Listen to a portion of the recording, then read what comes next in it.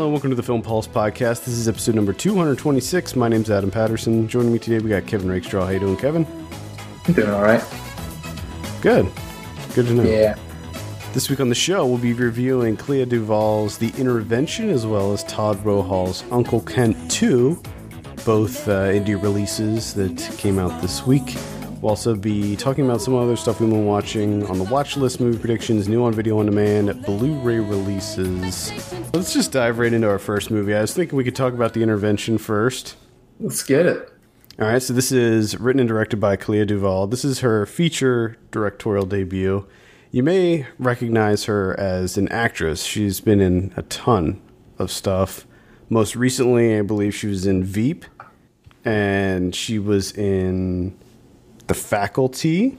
She's in a ton of stuff. She's in tons. Very good career.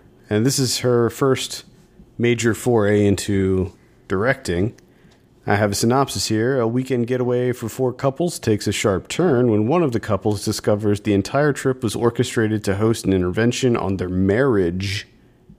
Quite a cast in this one. We got Melanie Lynskey, Jason Ritter, Natasha Lyonne, Clea Duvall is in it as well. Ben Schwartz, Aaliyah Shawkat, Vincent Piazza, Kobe Smulders. Good cast, good ensemble. It is very good ensemble. Now, I wrote a review for this. Oh, boy. So shit, that means me. So we'll start it with you, Kevin. God damn it. What say you to The Intervention? I'll say that I was pleasantly surprised. It was, right off the bat, it's pretty predictable. Just get that out of the way. Once it starts up, I mean, it starts off a little bit where you're not 100% sure of what the intervention's for, who it's for, because it seems like everybody's got their own set of problems. Seems like you could have an intervention for anyone in this cast of characters. Yeah. But overall, I thought it was pretty solid.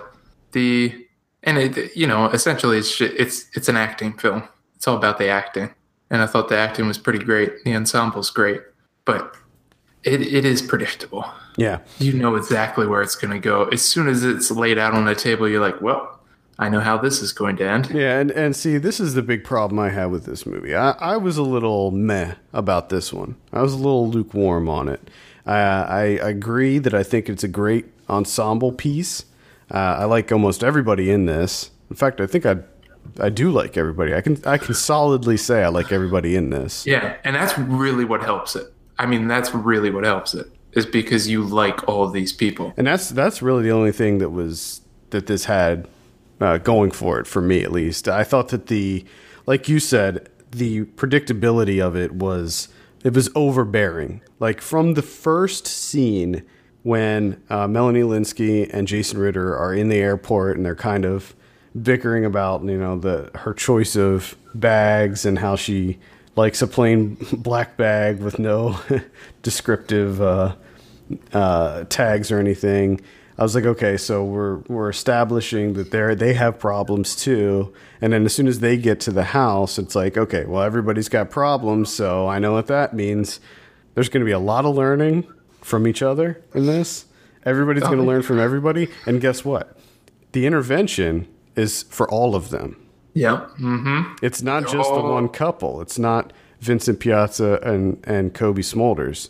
It's all of them. They all have issues. They're all going to learn something. They're all going to take away something from this little holiday weekend vacate, whatever. I don't know what it is, but. And the thing was, I thought that all the performances were solid. I mean, again, great cast, but I didn't really find any of the characters too interesting. I felt like they were all pretty flat for me as far as characters. Maybe it was because they were going for kind of a realistic vibe, and it wasn't like it was almost too real, where these characters are pretty boring. They're just normal people. That's the difficult thing with this is she does do a really good job of creating these characters. There's depth to them. But you're right. They're almost too realistic in the sense that they're boring people almost. I mean, they're like my neighbors. I thought I don't that want to watch a movie of my neighbors. yeah, and I thought that Ben Schwartz was one of the more interesting characters, but I felt like he was the one that they explored the least out of all of them. No, yeah, and his character out of everyone was he was like the target easy button. Yeah, Where it's just like we're gonna load up his character that we can just deploy him when we need it. right. He was the most animated. He was the goofball of the group. And then his backstory that kind of pushes things towards the end. But see, where he gets his little moment, and it's like. But see, I felt like that was too little, too late with him, because when they revealed that, I was like, oh, okay, because that's what gave his character depth. That kind of revelation. But they kind of only use it for that point, And it was done in such a way where it was basically just a statement. It was a conversation between two of the other characters, and they were like, oh, well, this is what happened. And then that was like kind of it with that. And I was like, okay, well, see, that's really interesting, and I want a little bit more of that. And I felt like that was just kind of lacking. He was there as the comic relief, sort of, but at the same time, I wanted to know more about his character because I found him the most interesting. Whereas, Jason Ritter was, well, again, I liked him in that role. It was just like there was nothing. Like he was just a blank slate. He's just trying to, he's just trying to play the middle. He's just trying to go with the flow. Yeah, which is perfectly fine. It's just I didn't find it to be that entertaining. And yeah, I mean, it's not my cup of tea, first and foremost. But I would say that, you have Hollywood movies that do this type of thing. And she did it much better than any of those Hollywood movies do. But at the same time, it is what it is, where it's like, not bad. Yeah, it had kind of a big chill vibe to it, where it's an ensemble getting together and they all have their own issues and they're kind of working through them and they learn from each other and all of this. And, as far as her directing for a debut, I thought she did a solid job. I thought that she juggled, this many characters pretty well. But it's just that I did not find the narrative very intriguing.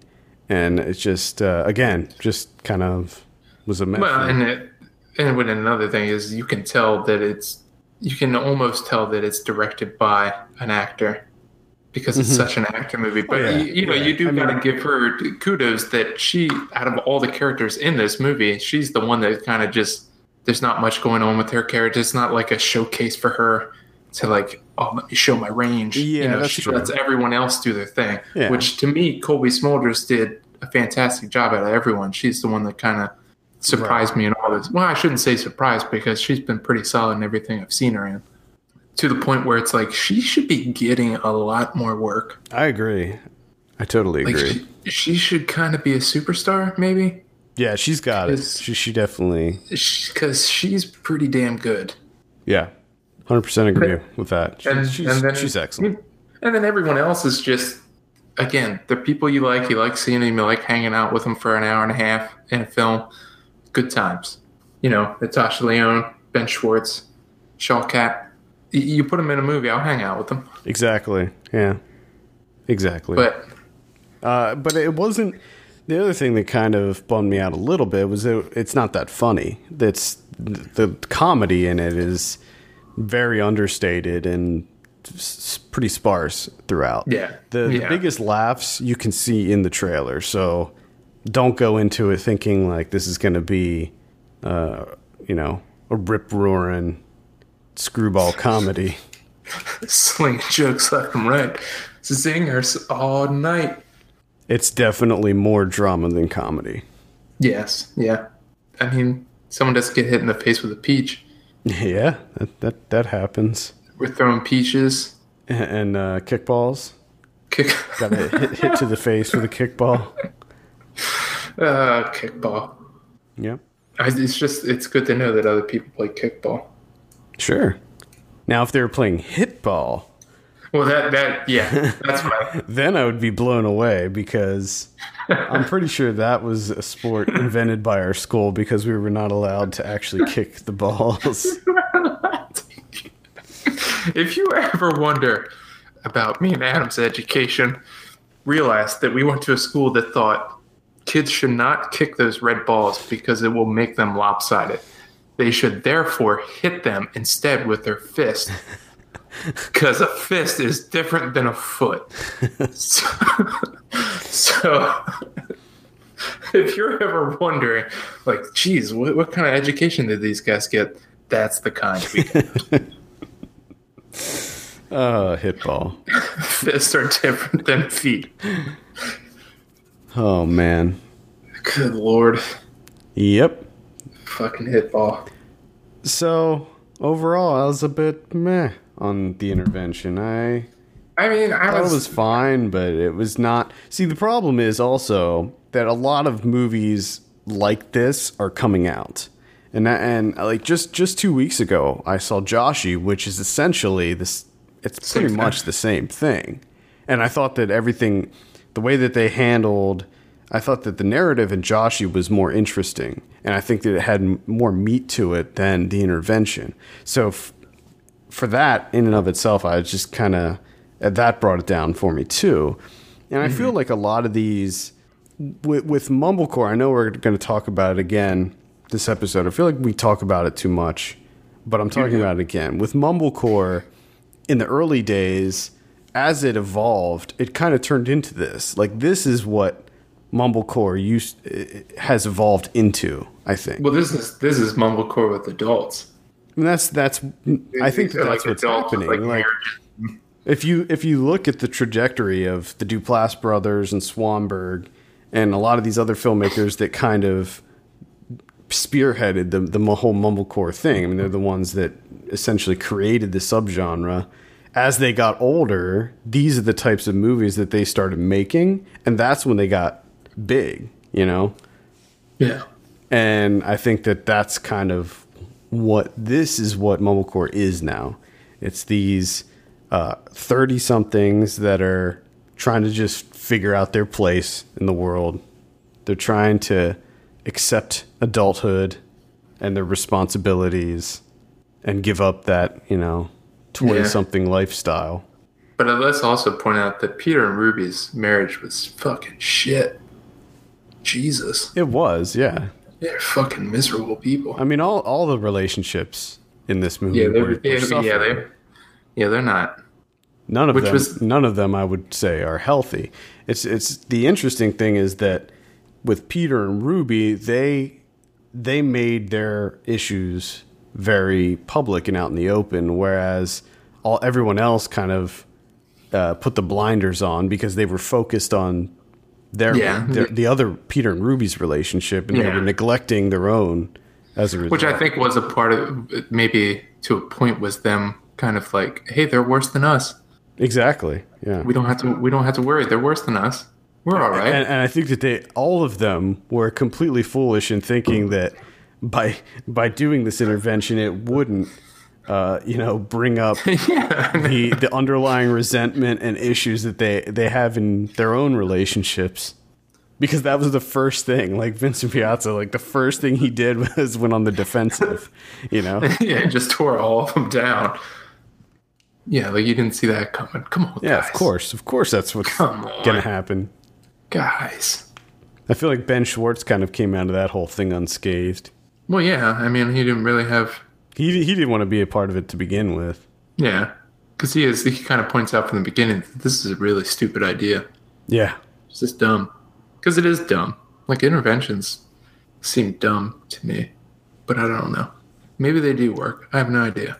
I don't know. I'm sure that there are statistics on the success rate of interventions, but I don't know. Like the whole, that statistic may be muddled because usually it's about addiction, and if the intervention goes well, like usually the goal of the intervention is to get them into rehab. Yeah. So who knows if it's the rehab that worked or the intervention that worked. And how many people are just going into rehab because they're like, fuck, let's get this intervention over with. Like, I'll go into rehab if you just shut the fuck up reading your letters. That would be me. Shit. That would be me. That's what I would do too. I would go into rehab just to get out of that awkward, horrible situation. Exactly. And then sneak out of rehab like in the first night. All right. Bounce. So I mean, it's all right. Intervention's all right. For me, right down the middle, I give this a 5 out of 10. I would, like 5.5. I would bump it up to 5.5 because of Kobe Smulders. I thought she was fantastic. Yeah, she was great. I don't want to, have a 5 out of 10 seems like it's bad, but really, when I was writing the review, I was like, it's not a bad movie. I think I even say that. It's not a bad movie. It's just it's a safe movie. Yeah, it's just it makes sense. It's your directorial debut. You go the safe route. It's pretty familiar territory that we're dealing with here. We're essentially just going off of performances. You have a good ensemble. You have good performances. It works to a certain extent, but it's kind of played out. Yeah, I don't think that I'll remember this by the end of the year. Yeah, like out of all the movies from this year, like you don't need to see this one. Yeah. Like I wouldn't put this on a list of like must see. You just can't miss this one. Yeah. All right, so that's The Intervention that is playing in limited release and on video on demand right now. Let's talk about our next movie with Uncle Kent 2. Now, this is directed by Todd Rohal, stars Kent Osborne, Joe Swanberg. There's a ton of people in this. It's mostly cameos of people. Like we have Steve Little, we have the cast list is all out of order. Jennifer Prediger's in it. Kate Herman. Who? Kate Herman. Yeah. She plays Susie Zaletta. Lindsay Haley as Miriam, who's dressed up as Cat Agent. Cat Agent, of course. But I didn't know that was him. I didn't know Cat Agent was him. Yeah. I didn't know that. A lot of it's a veritable who's who of indie comedy people in this. Lots of indie comedy people. Like Linus Phillips is in it. Wearing some shades. Yeah. While the end of the world is happening. Yep. Just strolling through a hotel with some shades on. So let me read a synopsis for this. In a desperate search to create a follow-up to Joe Swanberg's 2011 film Uncle Kent, Kent Osborne travels to a comic book convention where he loses his mind and confronts the end of the world. Now, I first want to mention the poster for this movie. It's fantastic. Because this is the classic poster. I don't know who designed it. I should have looked it up. But it uses pretty much every poster trope imaginable. It's a floating head poster. It uses the teal and orange color scheme, which for poster nerds, that is like the worst because it's contrasting colors instantly kind of draw attention. So you see a lot of posters use teal and orange. And teal and orange is good stuff. That's what my basement is. Oh, yeah? Yeah. I'm not a big fan of the teal and orange, on posters at least. Well, you wouldn't fucking hate my basement then. Well, I don't understand. What is teal and what is orange? The walls. I have teal and orange. Painted. Is it a design or is it like stripes or? No. Like my bathroom is orange and then the walls in the basement are teal. And then there's my electrical box has like a design that's like orange. It's like a diagonal type thing. Well, it's a whole thing. It's a whole thing. I'm sure that I would like it. It's not that I hate the colors teal and orange. I don't even hate them together. I just like how we got sidetracked. I just don't like teal and orange posters because I think they're horrible. I have no teal and orange posters in my basement. Good. So you'll love it. Good. Excellent. So I have a review for this up too. But I can start with me again. Jesus. It doesn't matter. I mean, if you carrying this whole fucking show. I wrote the reviews for these. I mean, my thoughts are out there. You should hold the heavy work. Uncle Kent too. Number one, I hated Uncle Kent. The first one. I don't even remember it. I barely remember it. I do too. I don't really remember it either. It was like him on chat roulette. Chat roulette. Yeah. And then him having... He had a 3-way? Yeah, they kind of went... That's all I remember. Quite go the way he wanted it. And I know that he did a bunch of, dick tricks. He would do tricks with his dick. And the doctor is like, you can't do that anymore. Like, your dick can't take it. Which I was kind of surprised that they didn't bring up in Uncle Kent, too. Because that seemed like that was a big part of the first Uncle Kent. That it should have been talked about in Uncle Kent, too. But whatever. Yeah, maybe. This was... It was good enough. It was... I gotta be honest, it wasn't weird enough for me. I was really hoping that they would just... I kept wanting them to go further, and they just never seemed to. Yeah, it doesn't get really weird until the end. And then even the end, it just doesn't seem like they really know what they're doing with the weirdness. Like, especially the one scene where it's just like people coming into his hotel room. Mm-hmm. And it's just like, okay. Like, I don't know if this joke is really working. But again, it's one of those things, like, as I'm watching it, I'm like, this is good enough. This is entertaining. This is kind of enjoyable. But, when it's done, I'm thinking, I didn't have to watch that, and I'm never going to watch it again. I'm probably not really going to remember too much. I liked Uncle Kent too. It's one of those movies where the more you think about it, it's a very meta movie, and I like movies that kind of have that kind of theme to them. So like it starts off with him coming up with ideas for Uncle Kent 2, and it's exactly what we're seeing in the movie. Yeah. And the first 12 minutes are directed by Joe Swanberg, which is funny because in the movie, Joe Swanberg's like, he approaches him first to direct it. And he's like, I don't do sequels. I'm not interested in this. And how he was talking about sequel culture and just how he hates how movies are just nothing but sequels and reboots and franchises now, and he just doesn't want to be a part of that, which is really funny because if you see any of the marketing, the teal and orange poster is one thing, but the trailer makes it look like it's cut together like a big action movie with like the letters popping out at you, which is another trope that's which is in trailers. And it says like one of the taglines is you didn't have to see the original or something like that. Which is true. Right. You have to see the original. The only thing I think that you would be kind of lost would be Jennifer Prettiger. You wouldn't quite understand. But that's like, yeah, I mean, that's like barely. That's all you need to know is she was in the first one, which they establish. Yeah, that's like the most important thing. I like the kind of slow descent into madness with the whole singularity thing, and as he's reading the singularity, things start to act weird, and it's just it's one of those movies that I just like to think about. I like to look at it as a whole and then start peeling away the layers of Uncle Kent 2. The singularity was really interesting to use that as essentially, the whole basis of the sequel. Yeah. Is if you're thinking like, man, what film would tackle the singularity? I think the last thing you would think is like, oh, probably like in a sequel to Uncle Kent.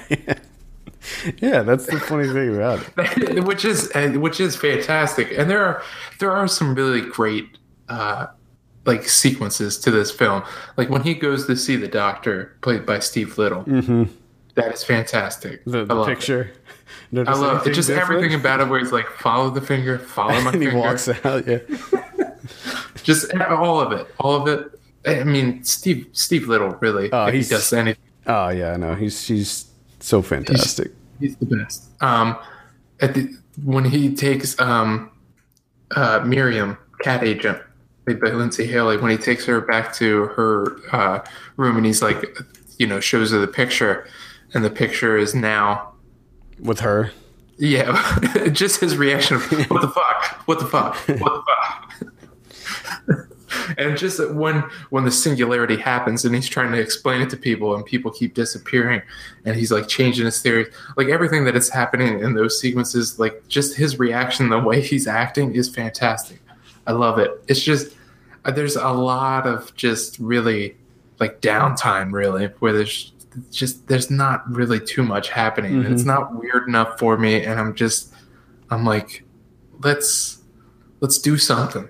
Let's do something instead of just hanging out at. Yeah, it's interesting because there's this kind of middle bit where it's transitioning between the normal like Uncle Kent 1 and the craziness that is Uncle Kent 2. So there's this middle bit where it's like, some weird stuff is happening, but it's not like full on yet. And yeah, I will agree that's definitely, it's like really when he gets to San Diego, when he gets to Comic-Con. And that's when kind of this lull of sorts happens where it's like, there's not a whole lot going on. But I liked the stuff before San Diego. Like, it's just because there was like small bits, like when he was trying to put the beer in the paper bags and he was trying to double bag. It's just that the fact that they let that whole thing play out with him trying to double it up. Yeah, and you knew it was going to happen. Sure, but it was still funny.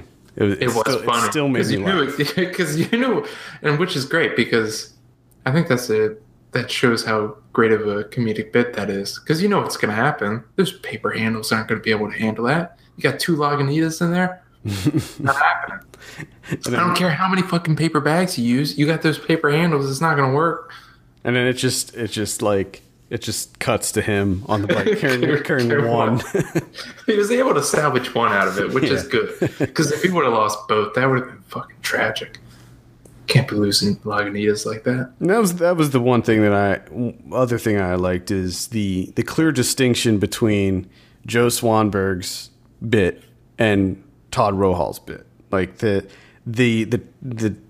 you can clearly tell as soon as Rohal's part starts. Mm-hmm.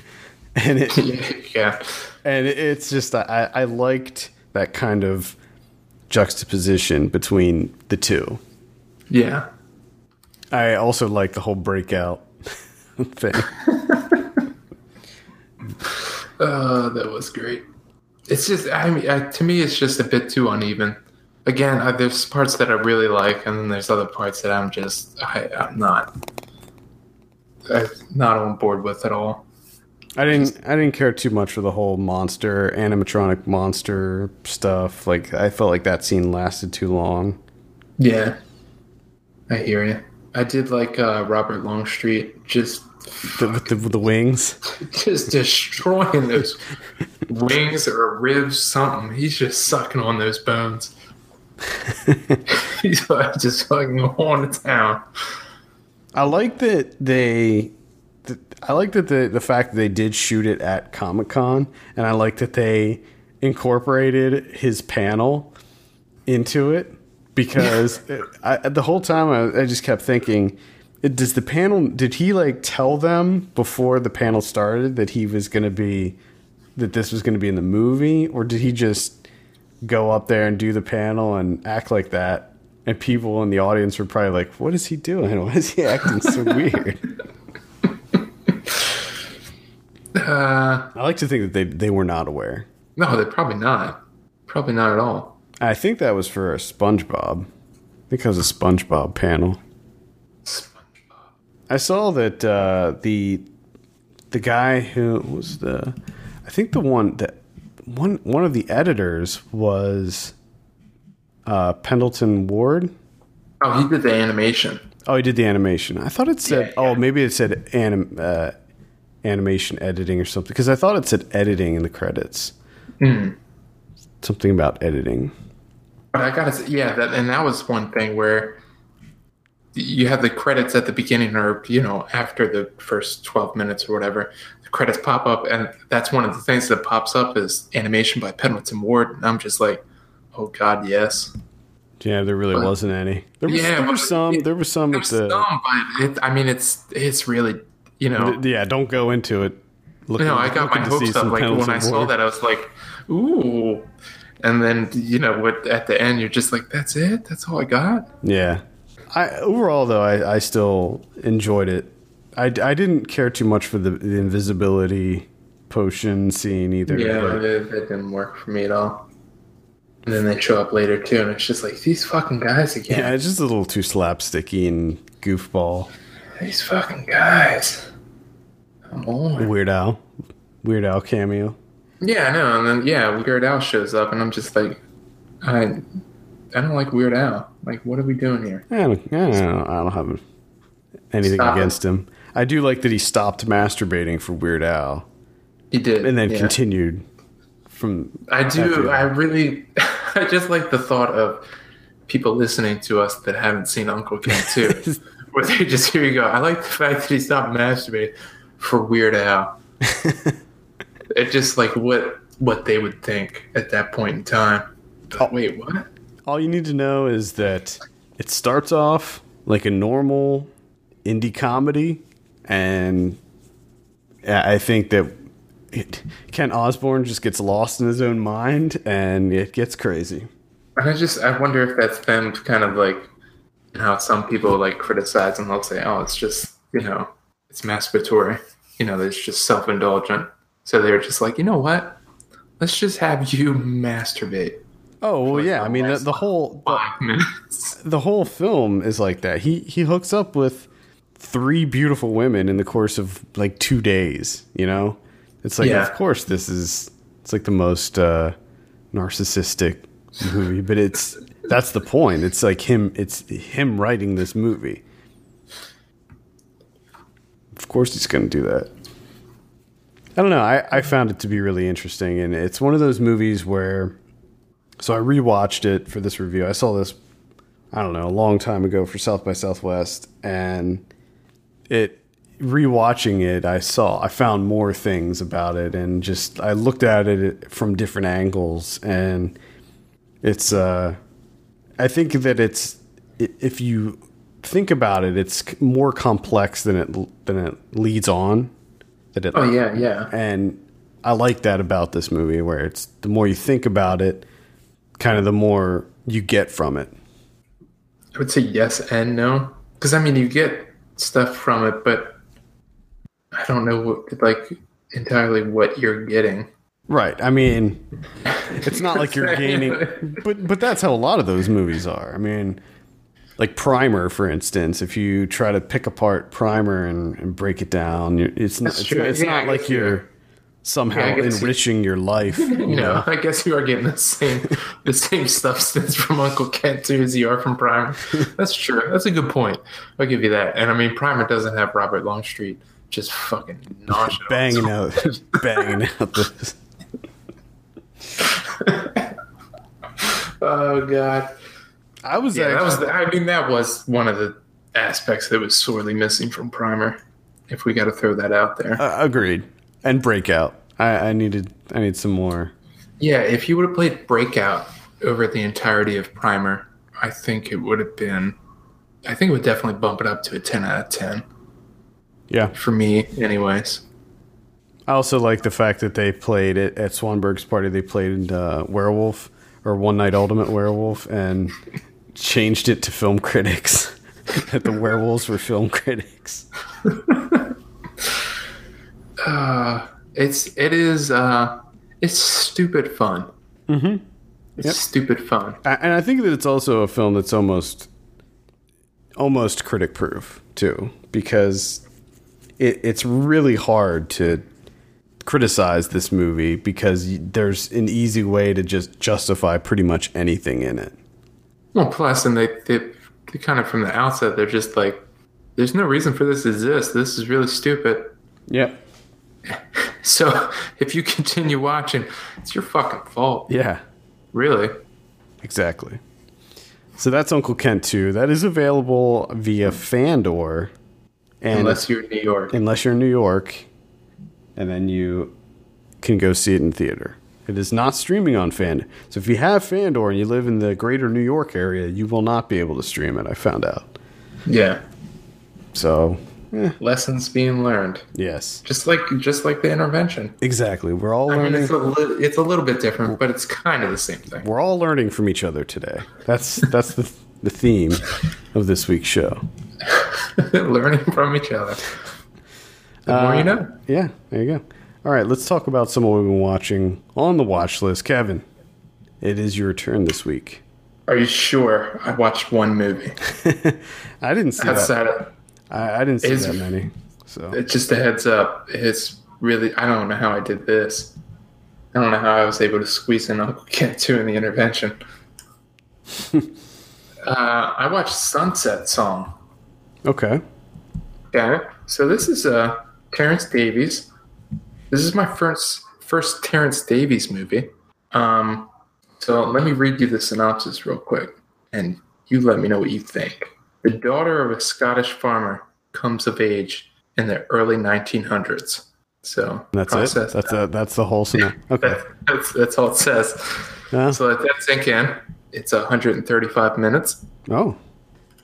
So I will say that I was kind of surprised with this one. It's not my cup of tea.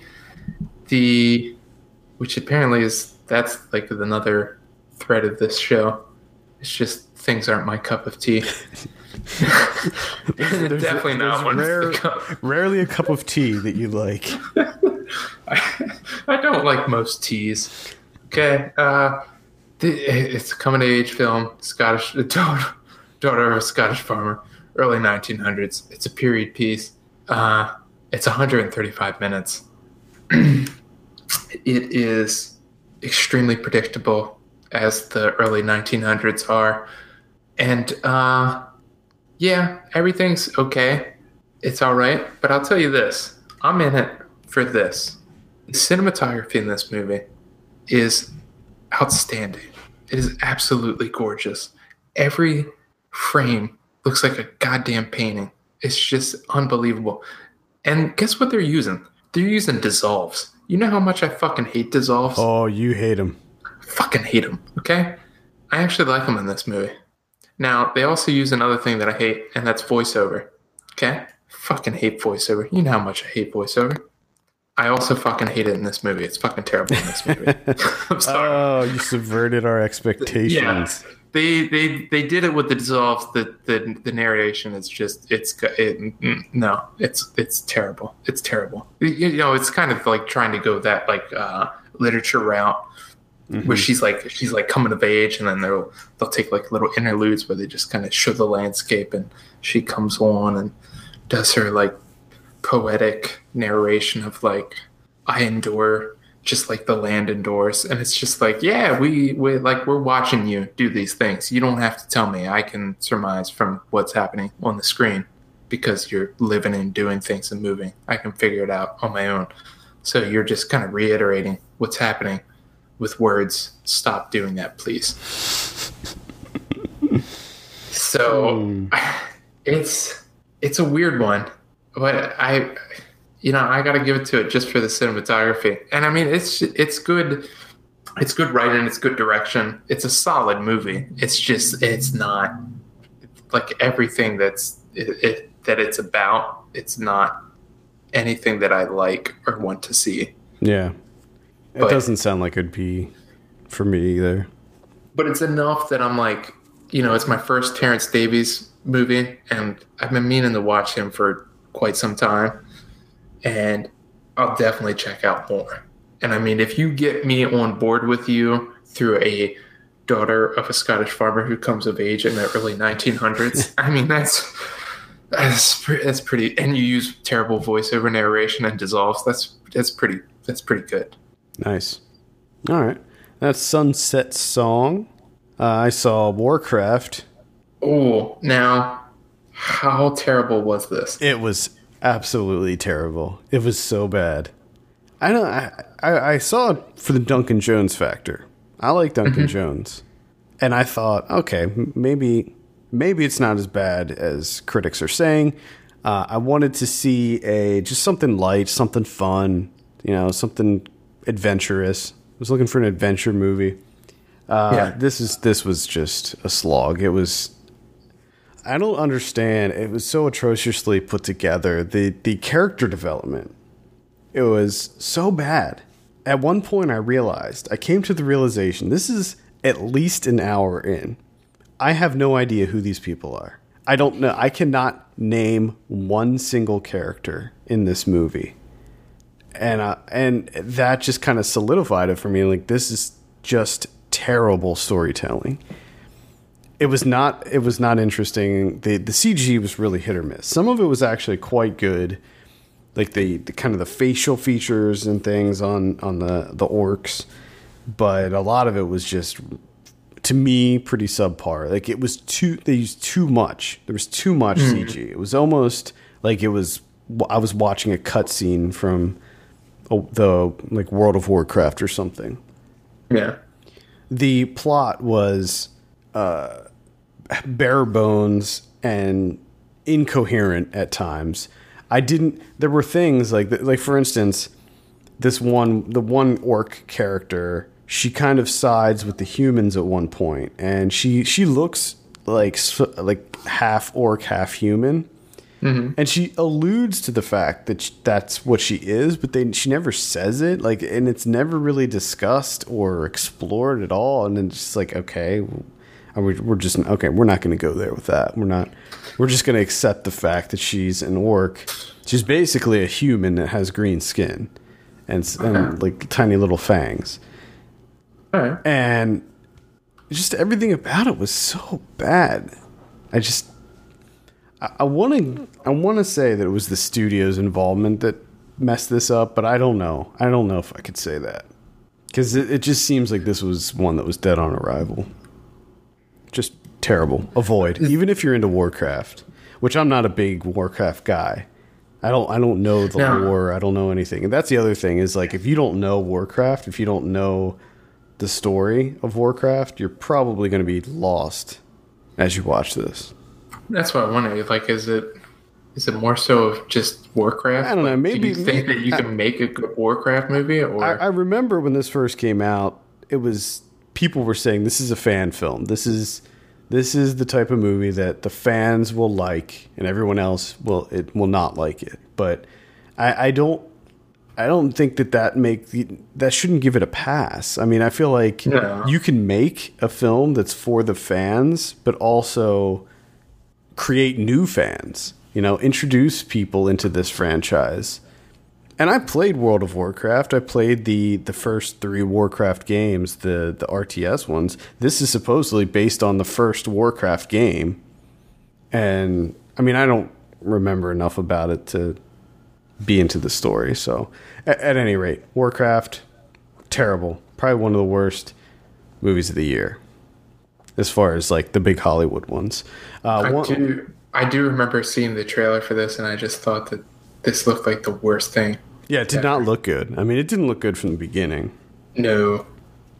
So, very unfortunate. I hope this doesn't screw up Duncan Jones' career. I hope that, if anything, maybe he'll go back to making smaller movies, which I hope he does. One that came out this week that I saw that I was very pleasantly surprised with was Don't Breathe. This is the new one by Fede Alvarez, who previously directed the Evil Dead remake, which I liked. This is better.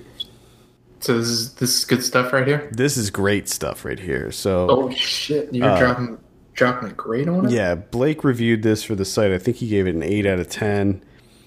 This is probably going to be a contender for best horror movie of the year. It is excellent. It is the type of movie that you want to go into completely cold, and I would highly, highly recommend seeing this in the theater, because if you saw the trailer, this is not a big spoiler. I think I can safely say this without ruining anything. It's about three friends who decide that they're going to rob this man's house, and it turns out that he's blind. So they're going to rob a blind man because they got a tip that he has like $300,000 hidden in his house. But when they go in, things go very, very wrong. And because it's all about your senses, the sound in this movie is very much heightened. So everything, like this, all of the sound design, the sound editing is very crisp and clear, and kind of the decibel levels raised up a little bit. So everything, you can hear everything, every creak of the floorboard, every breath that they take. Like, that's actually a big thing, is they have to be very careful how they breathe, because this guy can hear them and he's kind of hunting them throughout this house. And because of that, I would recommend seeing this in the theater. I was able to see this in the Dolby Atmos theater in Times Square, and it was awesome. Like, the experience.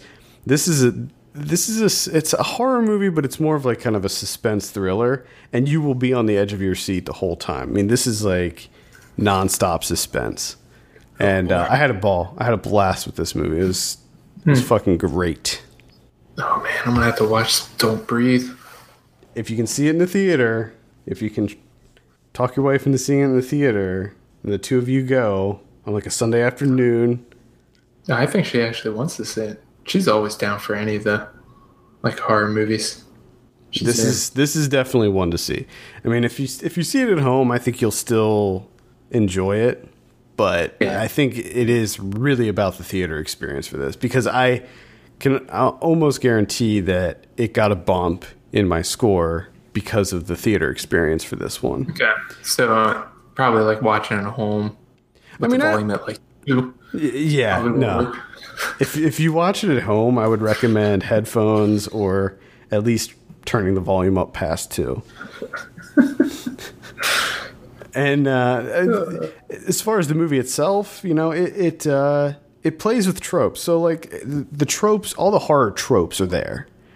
It is very much kind of a slasher movie, but and it's not that it necessarily goes against those tropes or subverts expectations, but it just presents everything in kind of an interesting and entertaining way. So don't go in expecting. I mean, there are surprises and twists and turns, but just don't go into it expecting that it's not a horror movie. You know, it does very much fall into that category. But at any rate, I would definitely recommend seeing Don't Breathe. It is, and it's doing very well at the box office too, and it's getting good reviews as well. I saw Blood Punch. This came out in 2013. This is a horror movie that it's probably not even worth me talking about it too much. Explain what the Blood Punch is, though. I don't really know, honestly. I actually don't even know. That's a shame. It's Groundhog Day. The movie is basically Groundhog Day, but a horror version of Groundhog Day. So it's about these 3 criminals who go to this kind of remote cabin, and in order to cook meth, but there's an ancient Indian. They're like on ancient Indian land, and there's this I guess myth or whatever that says if you spill blood on this sacred land, then you're doomed to repeat that same day for eternity or whatever. So one of them gets killed, and as a result, they have to keep living the same day over and over again. The thing is, I guess maybe a little bit of a twist is that if you die, when you wake up, you don't remember, like you have no memory of the fact that you're in a time loop sort of thing. Mm-hmm. If you don't die, like if you just go to sleep, then you wake up and you do remember everything. Which will help you try and work your way out of it. Yeah. I mean, it's slightly interesting, but there were several things that really kind of irked me about it. One of them is the sound in this one. It's funny. I just talked about the sound in Don't Breathe, and it was so good. The sound in this one is absolutely atrocious. I mean, it sounds like the canned sound effects that they use are the worst. It sounds like a beatboxer is making these noises. It's so terrible. Is that what Rozell's doing now?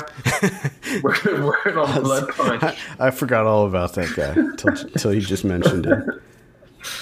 I said in my Letterboxd review that it sounds like they were ripped from YouTube using a trial version of an MP3 ripper at 4 kilobits per second.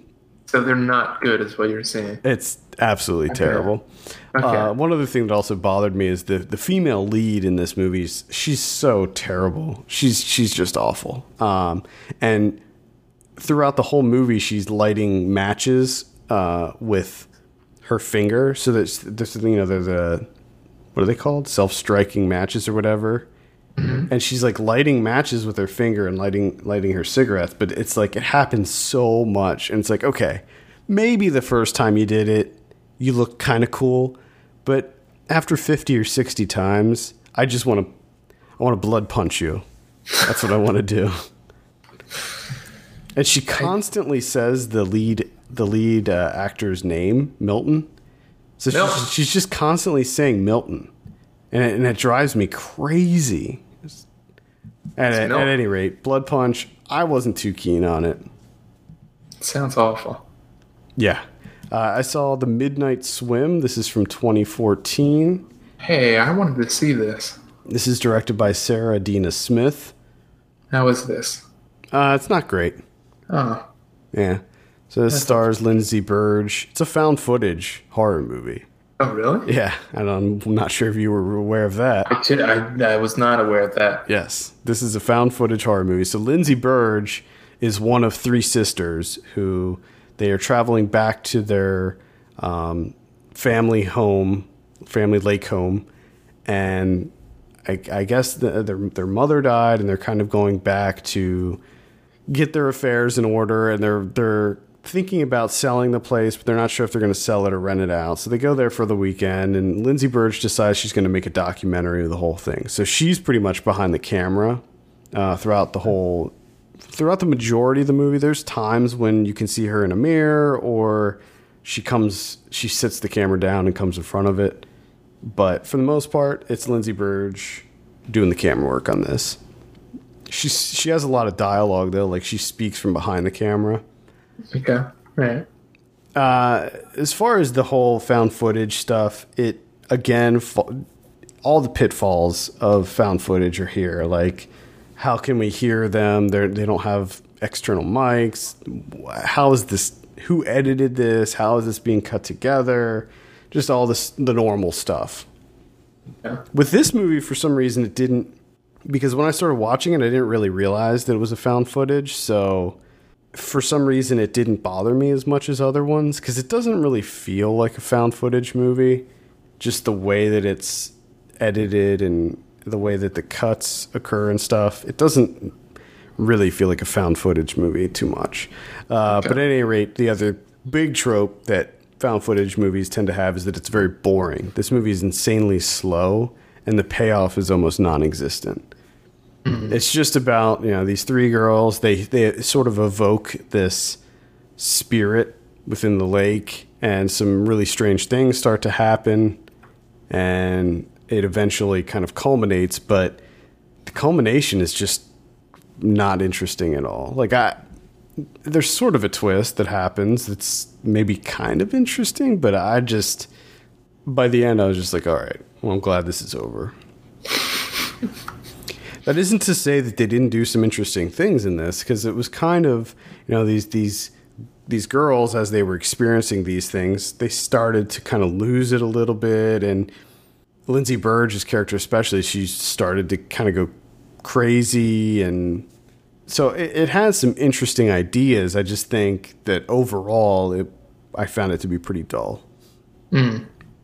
But again, that's called The Midnight Swim. That's not what I was hoping to hear. Yeah, it's unfortunate. I was kind of stoked to see it. I saw The Creep Behind the Camera. This is a documentary about AJ Nelson, a.k.a. Vic Savage.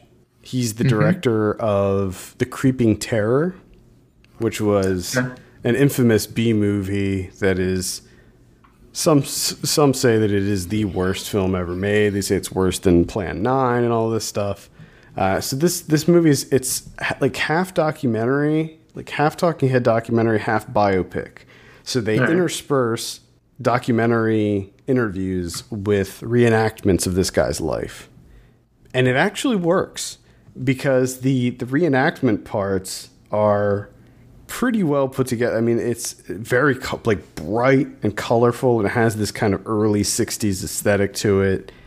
And they incorporate the music into it, and there's this kind of dark humor that kind of is this undercurrent throughout. So it kind of worked for me. And I was fully expecting this to be not a very interesting, pretty typical documentary, and it's really not. And I thought that was kind of interesting. The other thing is I didn't know who this guy was. I didn't know his story, and I was slightly intrigued by that. Turns out he was a pretty crazy guy. So first of all, he's basically he's sort of a psychopath, this director. And he was stalking Lucille Ball. And he got in trouble for stalking Lucille Ball. And he also stalked another famous actress. I can't remember who right now. He worked with Charles Manson. So when they were shooting The Creeping Terror, they were looking for a place. They were looking for some props, and they were looking for a place to shoot some scenes. As it turns out, they ended up on Charles Manson's farm. And so they worked with him. And a lot of the cars that were used in the movie were cars owned by Charles Manson. So that's another little interesting tidbit. He borrowed money from gangsters. He borrowed money from Mickey Cohen, and when he couldn't pay him back, Mickey Cohen beat the shit out of him. Or rather, Mickey Cohen's goons beat the shit out of him. And then one other weird thing was he got in a fight with Alfalfa from the Little Rascals and shot him in the hand. So he shot Alfalfa. I feel as though you're making this stuff up. It's crazy. This guy lived such a weird, crazy life. And he was such a horrible human being, too. I mean, he beat his wife regularly, and he raped her, too. He was just an awful person. Then he started dating this 12-year-old girl, and then he ended up marrying her. He was an absolutely terrible human being. But it's kind of an interesting Hollywood story. And I'd actually recommend checking this out, called The Creep Behind the Camera. Wow. Yeah, if you like old Hollywood crazy stories, it's one to look at. The only other one I saw was called Let Us Pray. This is from 2014. It's I can't remember. It's a Scottish film. That's it. Directed by Brian O'Malley. It's sort of a play on the whole Assault on Precinct 13 shtick, where it's a police station that's under siege. But this one is it's like the worst police precinct anyone could ever imagine. Everyone that worked there is basically murderers and psychopaths. Okay. All right. It's kind of crazy. There's a supernatural element to it, where basically this man shows up and kind of reveals all of the dark secrets of the people that work there and the prisoners that are there, and then through a series of events, they all end up getting killed. Extremely violent, extremely disturbing at times, kind of shockingly violent, actually, because it's realistic violence, which is always all the more unsettling. Yeah, that's rough. But at any rate, I kind of enjoyed this one. I'd say it's worth a look. Pretty well made. Some of the acting is a little iffy. Great opening title sequence. Sort of reminded me of the Bronx Warriors movie that I saw last week, where it's like a black background and then credits over the black background, and then like an object, like barbed wire or a skull or gotta get that skull in there. Whatever. But at any rate, Let Us Pray is one that I would cautiously recommend. It's just go into it knowing that it is very, very violent. Yeah. Is it too violent for me? No. I would say no. I mean, it's not like... There's a couple parts where you might end up looking away, kind of recoiling in terror. Yeah. But it's not nonstop or anything. I mean, we're not talking Martyrs here or anything like that. It's not on that level. That's good. That's good. All right, let's talk about some predictions. Last week, Mechanic Resurrection, you said 42, I said 28, actual 24. It's funny, I heard almost nothing about this. Same here. I completely forgot about it until you just said its title. Yeah, it's weird. It's like they just kind of swept this one under the rug, I think. Don't Breathe, you said 50, I said 56, actual 87. Damn. Yeah. Damn. Yeah. Next week, got a whole lot of nothing because of the holiday, I'm guessing. You have Morgan. This is the one with Kate Mara and Paul Giamatti, Jennifer Jason Leigh, and the girl from The Witch. Looks like it could be entertaining, but it also looks pretty like we've seen this movie before. It's about like kind of a girl who has the ability to, I don't know, control 100% of her brain or something. It's like Lucy. Oh, Jesus Christ. What are you thinking on Morgan? 22. I'll say 36 on that one. That's pretty much it as far as big releases. Well, that gives you an idea how much what they think of Morgan. Yeah, we're winding down the summer season here. Really feeling Morgan. Yep. I guess we can predict Yoga Hosers because that comes out. Oh my God. Have you seen the trailer for this? I've been hearing about this thing for ages. I mean, just forever. And I get the sense that everyone hates it. Like, that's pretty much all I've heard. Yeah. That it's god awful. Yeah, I think everybody hates it. The trailer looks tremendously bad. Like, there's this really terrible CG. I don't know.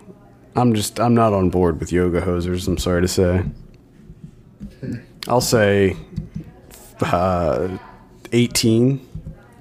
Say 14. In limited release next week, we have The Ninth Life of Louis Drax. Or Louis Drax? I don't know. We have Skip Trace. That's the one with Jackie Chan and Johnny Knoxville. Ooh. Skip Trace. Johnny Knoxville, come back. Come back. Little Jay Knoxville come back. Let's see what else we have. White Girl, Solace, Max Rose, which is starring Jerry Lewis, who I could have sworn was dead. I actually heard good things about that. I don't know. I could be wrong. Could be wrong. Zoom. This is the one with Gail Garcia Bernal and Allison Pill. Okay. Another kind of meta movie. Oh boy. Yeah. Fucking meta movies. This one I'm not. I'll watch it, but I'm not. Honestly, we need more. There's not enough meta stuff out there. I agree. We need everything. Every movie that comes out needs to have one meta element. We need more meta movies. Even if it makes no sense. Yeah. And doesn't pertain. Fucking throw it in to there. The film. Really. We need more boxing movies. Because really, if you think about it, there's not enough boxing. Well, speaking of which, we have Kickboxer Vengeance coming out next week.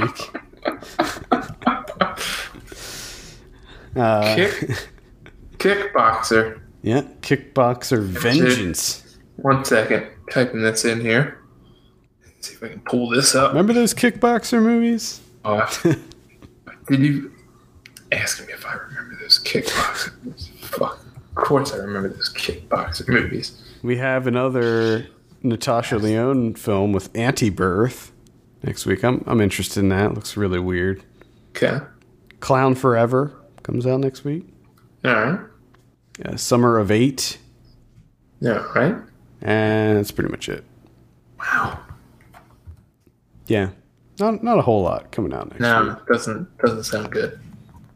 All right, next week on Video on Demand, See, now I feel like if they were smart, more movies would be on VOD because people are going to be off, you know? Yeah. So we have The Conversations, Blood is Blood, Anti-Birth, Zoom, and Halloween Party. Wow. Not too much. No, I'll probably check out Anti-Birth and Zoom. Those are probably the two I'll watch. Because they both seem slightly interesting. They look like they're at least trying something different. Next week on Blu-ray, this is for Tuesday, August 30th, we have... Oh yeah, The Commitments is getting a re-release on Blu-ray. Okay. That's actually coming... I think they're re-releasing that in theaters. I hated The Commitments. Still hate The Commitments. I think the big problem I have with that movie is I hate the band. Like, I hate the music that they create. Yeah. Doesn't help. No. I mean, if you don't like the music, it's going to be really difficult to like the movie. Exactly. The Jungle Book. This is the live action one, the Disney one. Ooh, Jungle Book. Got Citizen Soldier. Okay. This is one that I got a lot of emails about. It's a documentary. But it's all or almost all POV helmet cam footage from a National Guard platoon. I don't know what a group of National Guard soldiers I have no idea would be called. I also know that I don't want to watch that.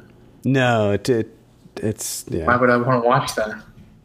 Yeah, I don't know. It chronicles their deployment to, I believe, Afghanistan. Okay. And that's pretty much it. That's yeah. Not a whole lot on the Blu-ray releases next week. What about some Criterions? Do we have any Criterions? Oh my God, we have a twofer. Double dip Orson Welles. Get it. You got Chimes at Midnight from 1966 coming out on Blu-ray. Maybe the most rotund Orson Welles has ever been. Back in 1966, he's almost a complete sphere in that movie. And then you have The Immortal Story from 1968, which was his first color film and his final feature. So you got those two. Cool. Coming out on the old Blu-rays. All right. Cool. Well, I think that's going to do it for this week. Thank you so much for tuning in. You can send us your questions and topics to podcast@filmpulse.net. You can follow us on Twitter @filmpulsenet and @filmpulsekevin. And if you have a minute, take a look at our Patreon page, patreon.com/filmpulse, and consider helping us out by becoming a subscriber. For Kevin Rakestraw, my name's Adam Patterson. We'll see you next week.